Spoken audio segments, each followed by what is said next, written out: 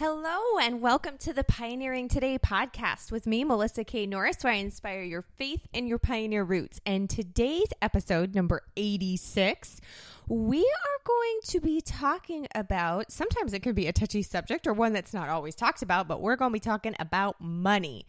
Specifically, how to reset your budget and how resetting your budget really resets so many other factors in your life. So today's episode is 9 money mistakes even frugal people make. I don't know about you, but I tend to think of myself as a fairly frugal person. I do a lot of shopping for clothes, especially my kids' clothes, because they outgrow them so fast at thrift stores and garage sales, consignment shops. I try to find things used if I can first. We do a lot of growing our own food. We raise all of our own beef. I cook a lot from scratch. We pack our own lunches. I mean, I feel like we're fairly frugal, and a budget might kind of seem maybe not as on topic as some of our past episodes have been. Like, we're not talking about having to dry and cure meat to preserve it, that kind of a thing, which was our previous episode, number 85. But in truth, for any of us to live this modern homesteading lifestyle, almost anything that we undertake in modern homesteading is going to require some kind of funds one way or another. I mean, let's face it, it's very hard to live for free these days. I mean, truly free. If you don't, we don't really live in a full-on barter system here in the United States. So to do anything, you're going to need to have some kind of money in one way, shape, form, or another. So, for example, with the modern homesteading, when you're raising your own livestock for meat, which is great because you're not having to go to the store to purchase the meat, and most times you can raise your own food at home cheaper than you can buy it in the grocery store. You're also getting much higher quality, and you know what's going into your meat and then what you're actually feeding your family because you're the one that's actually caring for and feeding the animal. However, you have to have feed for the animals. Now, luckily, with our beef cattle, because that is our main meat source, we also raise our own pork and our own chickens, but the cattle are the largest, so they're going to consume the most feed, so therefore they could be the most expensive. But because we have almost 15 acres, and with the growing season, they can be on pasture, and we don't have to start feeding hay until usually about October, and then depending upon the year, we've had a really mild winters here the past couple of years, then we typically don't have to start. They're typically on pasture then again in April. So I'm not having to purchase and feed them with store-bought food all year long, which is great. But then there's fencing. There's always expenses that come in with anything. And, with modern, to being able to purchase better ingredients on the things that we don't grow ourselves, of course, that's going to take money to purchase organic and non-GMO certified, those things. And even investing in equipment that you're going to need to do some of this stuff. For instance, preserving your food at home. We need money to purchase these things. So you might think that this money post on a homesteading podcast and blog is kind of weird. But truthfully, a very old-fashioned skill that I think a lot of us in Maine society have lost is knowing how to manage what you have. It wasn't until fairly recently, and I say recently as we're spanning back across history, but that we have credit cards, and there's so many things that are bought on a loan these days instead of paying for them up front. So then you not only have the cost of the item, but that you're tacking on the interest as well. And so if you think about the major purchases and a lot of what we have going out, and I say we as a collective society, is payments. Your monthly income and the money that you're paying out, a lot of that is on payments, which includes interest. So from mortgage to car loans. Do a little bit of backstory here. So my husband and I and my family, my 2 kids, we recently went on a family vacation that included an airplane. We went to Mexico.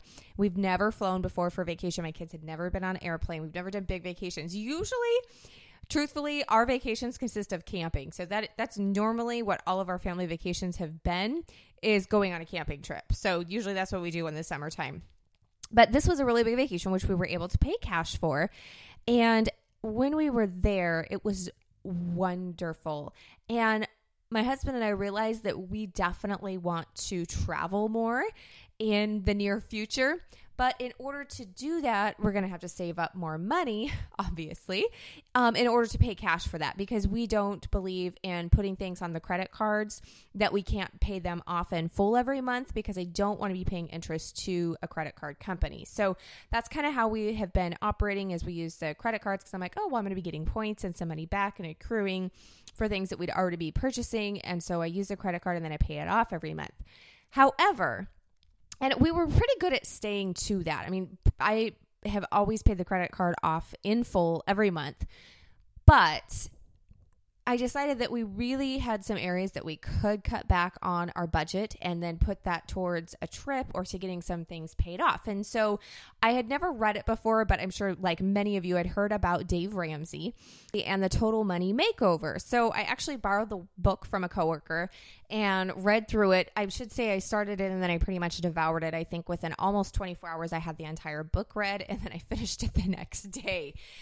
And it is a really, really good book. I mean, there's a reason that it has been such a bestseller, and so many people have went through the principles that he outlines and his programs and all of that. And so I highly recommend, if you have not read that book, that you get yourself a copy, be it the library, if you can borrow it from somebody. There's lots of copies. Check the Goodwill or any of the thrift stores that you're at in the book section. You probably can come up with it. If not, then I will provide a link in the show notes for this episode, and you can go through there and grab it. But really, really, really, everybody should read the book, in my opinion. So speaking of show notes, you can go, and anything that I'm talking about and the full show notes you can grab at melissaknorris.com.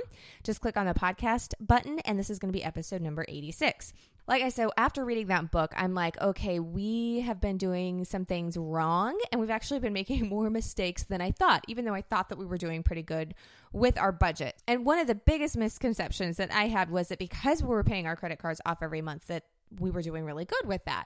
However, in Dave Ramsey's book, and I think I've read some other studies as well, I don't have a link to any specific studies, but that you actually will spend, even though you pay it off every month, that when you are using a credit card, it's not the same psychologically as when you're actually paying with cash, and that you will spend, I want to say the statistic is 12% more averagely when you use a credit card than if you are paying with cash. So that was one of our biggest mistakes. But I want to even break it down in a little bit further, and you might be making some of these mistakes. You could be making all of them, maybe just a couple of them, maybe none of them, maybe you're super awesome.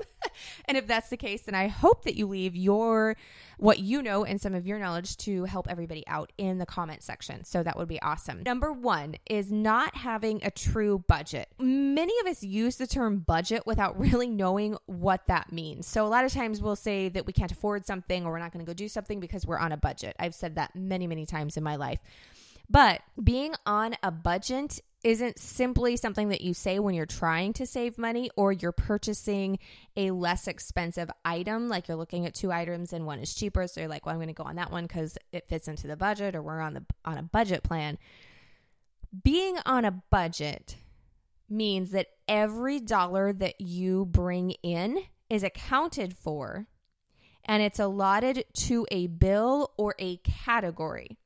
If you've ever heard the saying, telling your money where to go, that's what it is. That's what's true. That's what having a budget is. It doesn't mean that you're not spending or that you're saving every penny. But I mean, most people who have a true budget, they are doing that.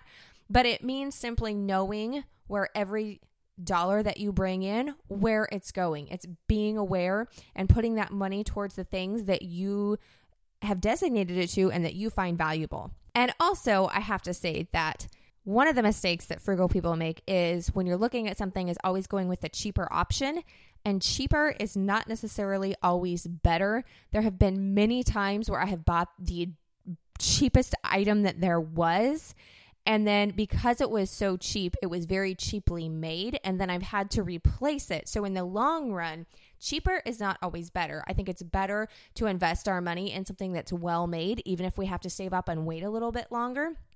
And also to invest in things in knowledge. So there's been a lot of times where I have tried to do the do-it-myself route, and I consider myself a do-it-yourself type of person. I like to make things at home. I know a lot of things I can make at home cheaper, but there are some things and some projects where it is worth the money for me to either purchase a book that really teaches me how to do it, or the tools that will break it down so that I have the knowledge so that I'm saving time.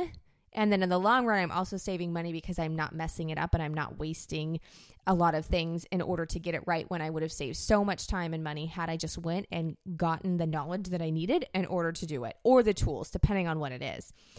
So that's kind of like a bonus. So now we are at actually 10 money mistakes because you just got 1 and 2 together. You got a bonus one there. So this is technically number 2 in the list that I made up, and is not having it in black and white. So write your budget and your monthly finances out. It needs to be done on paper. You can use a spreadsheet if you are into computers, but being an old-fashioned girl here, I wrote mine out in pencil just on a piece of notebook paper. So have a column of your monthly expenses, and then prorate out those yearly fee things. Some things that only come up once a year, like a Costco membership, Amazon Prime, Holler. I love that. Love it. Use it all the time. So a lot of times you're going to need to, if you've been using credit cards like I have, and your bank statements, go back through your credit card statements and bank statements and look for any automatic payments, any quarterly payments, or like I said, those one-time yearly fees for certain things. And then you can decide to either put them in a monthly budget on the month that they come due, or you can decide to prorate them out. So I just divide our Costco membership out for the year, and it's $8.95. So then I just put that in our monthly budget and set that money aside. So it kind of depends on how exactly that you want to do it. But that's the beauty of having a true budget, is you know all those expenses, and then you have calculated out the money that will go to pay for them. The third mistake is not knowing your true and total debt. So there's a difference between debt and monthly bills. So for example, if I don't pay my cable bill, which we don't actually have cable, but I'm just using that for an example. We actually have satellite, because where I live, we're so rural, we can't get cable. We can only get satellite. But they're just going to turn off your service. So they're just simply going to turn on, you're not going to have your TV through your satellite or your cable bill. Kind of the same thing with your power. If you don't pay your electricity, then they're just going to turn off the power to the house.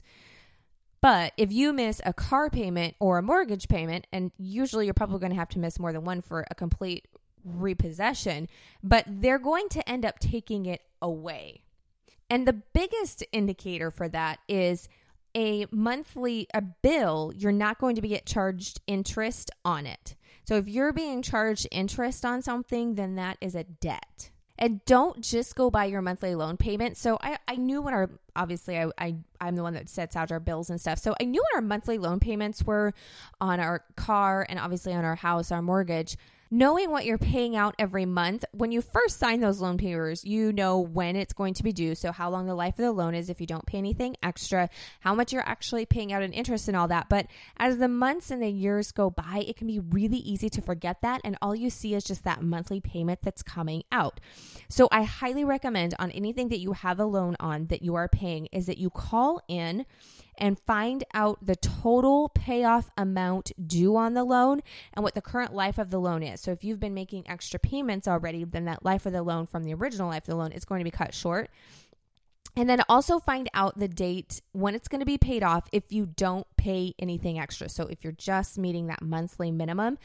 But there's something about having that total number of debt of everything. So I'm talking mortgage and car payments, anything that you're paying a loan on that has interest. There's something about when you actually see that total amount instead of just what the monthly payment is going out.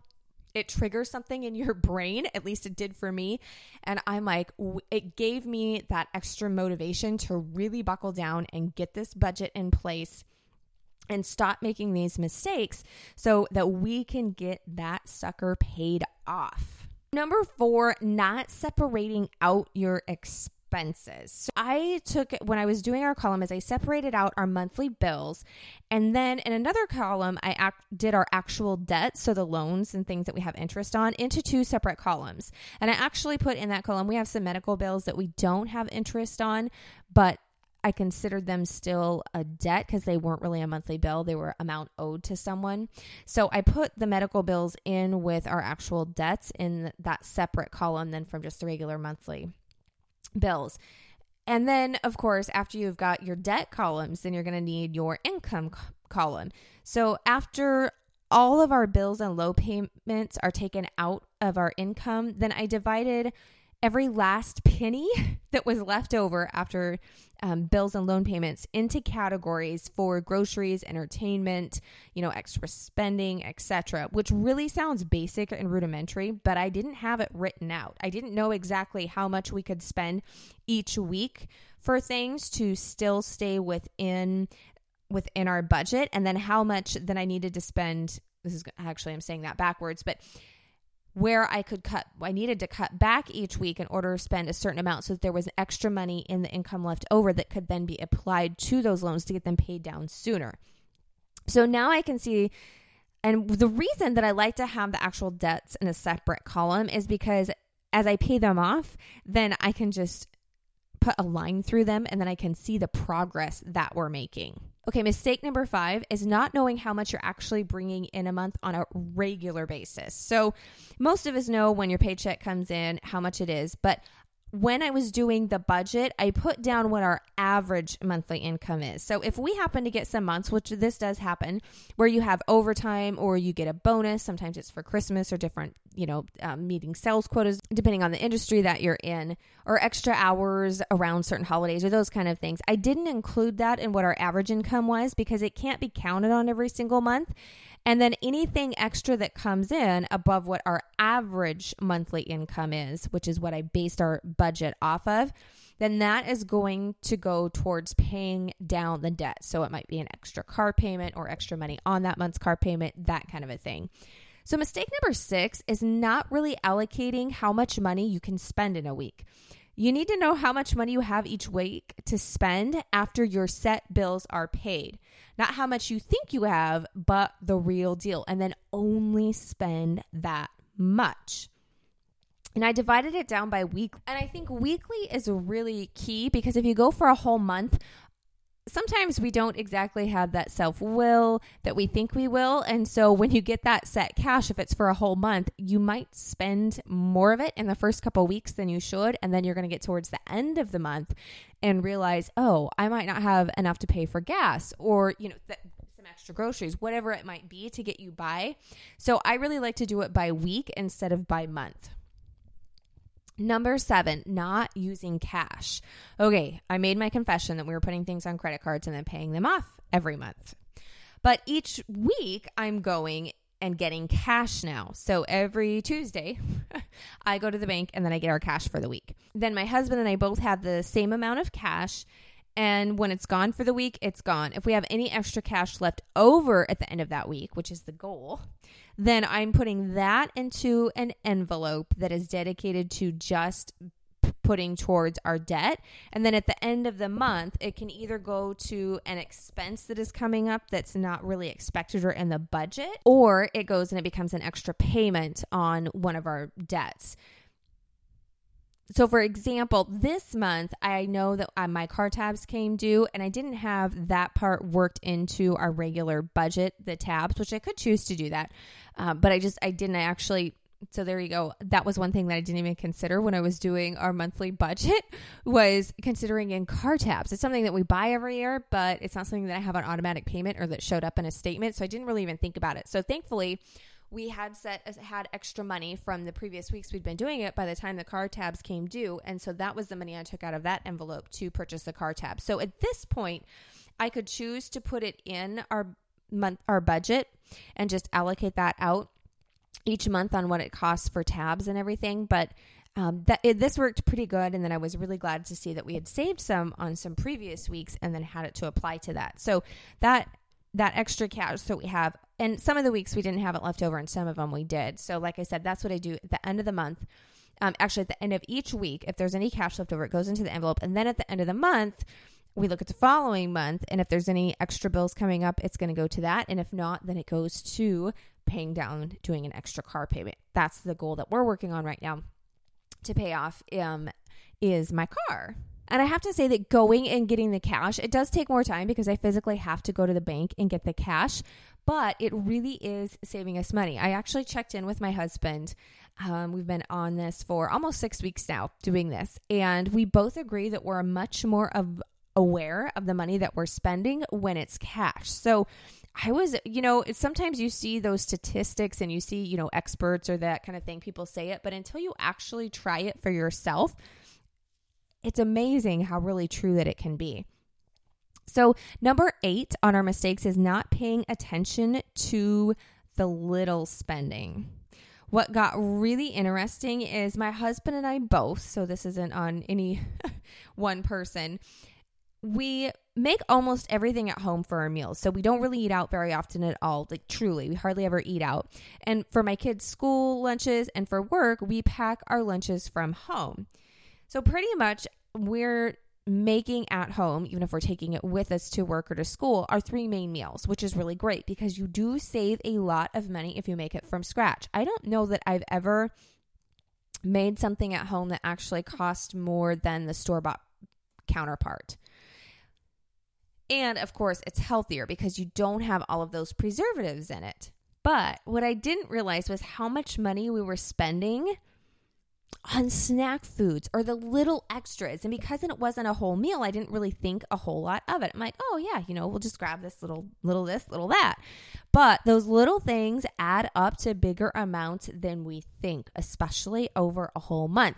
Now, I hadn't added it all up because like I said, it wasn't necessarily an everyday expense, might just be a few days a week. But all of those little things started to add up to be larger amounts than we realized. And when it's all set down and taken into account and it's written out in black and white, it makes a huge difference. Number 9, the mistakes that even frugal people make is not calling and checking for cheaper rates on plans that you have on a regular basis. So whenever we first get our car insurance or homeowners insurance, when we went from renting to purchasing our first home, then I called, you shop around for the very best rate. And that's the very best rate usually that we go with that we find at that time. But I don't know about you, but I don't always think to call and still shop around for the best rates. We kind of figure once we got the best rate that it's always going to stay the best rate. But that's not always so.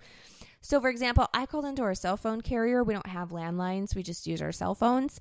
And I asked them to evaluate how much of our current plan we were using. So for the data and everything. And so after looking at the past 3 months use of data, we discovered that we actually weren't using all of the data that we were paying for. So we were switched to, and get this, you guys. So the data plan, the cell phone plan that we had, the plan was outdated, which we've been customers with the same company. There's actually only one cell phone carrier that comes in where we live because we are so rural up in the mountains. So we only have really one choice. So the plan that we had been on, we'd been on this plan for, I think 3 or 4 years.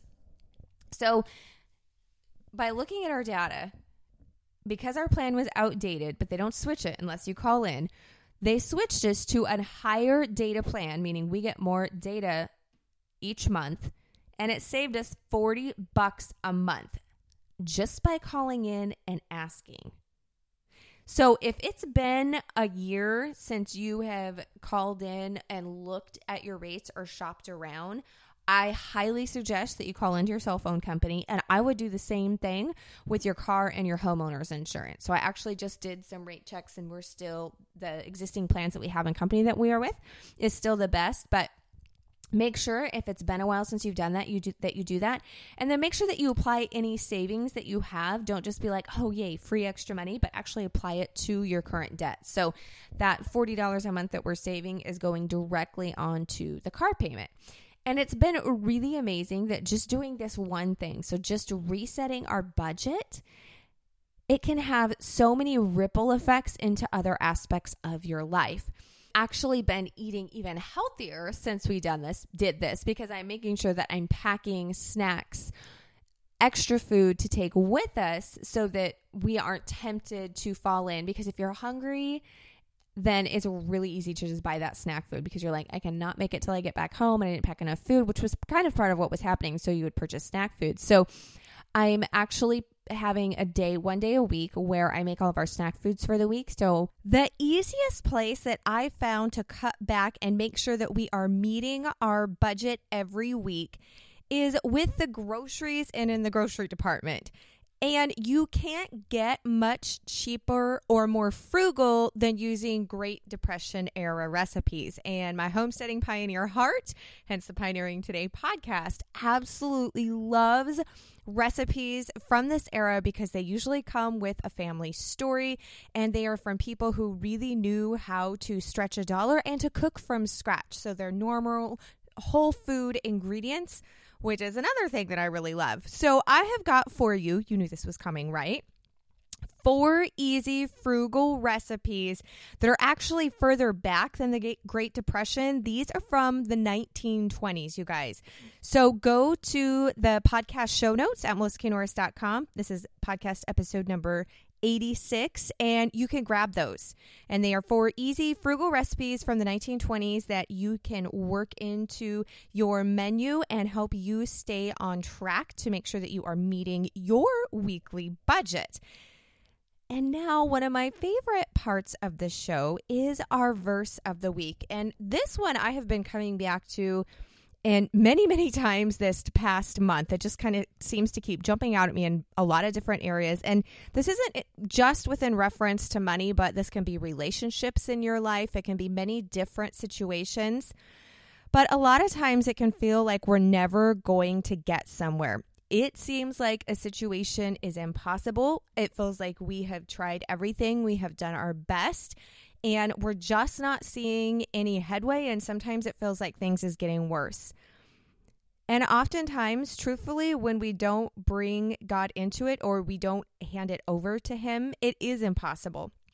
But when we turn it over to Him, it is amazing what He can do. And I say this from a place of experience. There have been so many situations where I have felt there is just no way that this is ever going to change. And then when I finally give it over to God, and not necessarily knowing that it's going to change in the way that I want it to change, but when I truly just give it to Him and say, I cannot deal with this anymore, and I give it to Him in prayer and truly release it to Him, and I stop worrying about it and stop trying to control the situation. I may have a tiny little bit of an issue with that.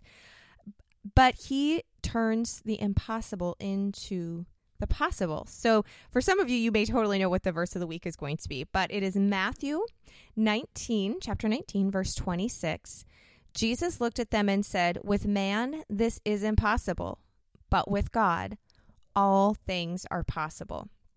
So I wanted to leave you with that verse of the week and that thought to end it on. And I thought it was also very fitting for when we're talking about money and trying to work within a budget and saving, that this verse definitely can be applied to that, but all areas of your life. And if you are listening to this before Tuesday, June 14th, our affiliate Dayspring, which many of you know is a Christian company, has a coffee mug on sale. It's over 50% off, you guys. And it has this verse on it. And when I saw it, I love the font and I love that it's a good size mug. But when I saw this, I'm like, oh my goodness, because I don't think that we can have God's word too many places. In fact, one of my favorite coffee cups has the verse inside. So when I take a drink of the coffee, I'm actually looking at the verse as I'm drinking. And so I like to have Bible verses. I scribble them down. I don't think that we can ever have God's word too much around us in order to be reminded of it and to memorize it. So nobody get mad at me for this, but I don't think it's too early. In fact, as part of our budget, I'm already looking for gifts for people for Christmas so that I can slowly purchase small things, but things that have meaning. And so I think this is going to be the perfect one that I'm going to actually start my Christmas shopping now while this is 50% off. So like I said, you can take a look at the mug and grab the link to that. It's over 50% off at melissaknorris.com, podcast episode number 86. So thank you so much for joining me today. And I would love to see what your staying on budget tips are and things that you have learned if you were on this journey, and share those so that all of us can learn in the comments. So thank you guys so much, and I will be back with you next time.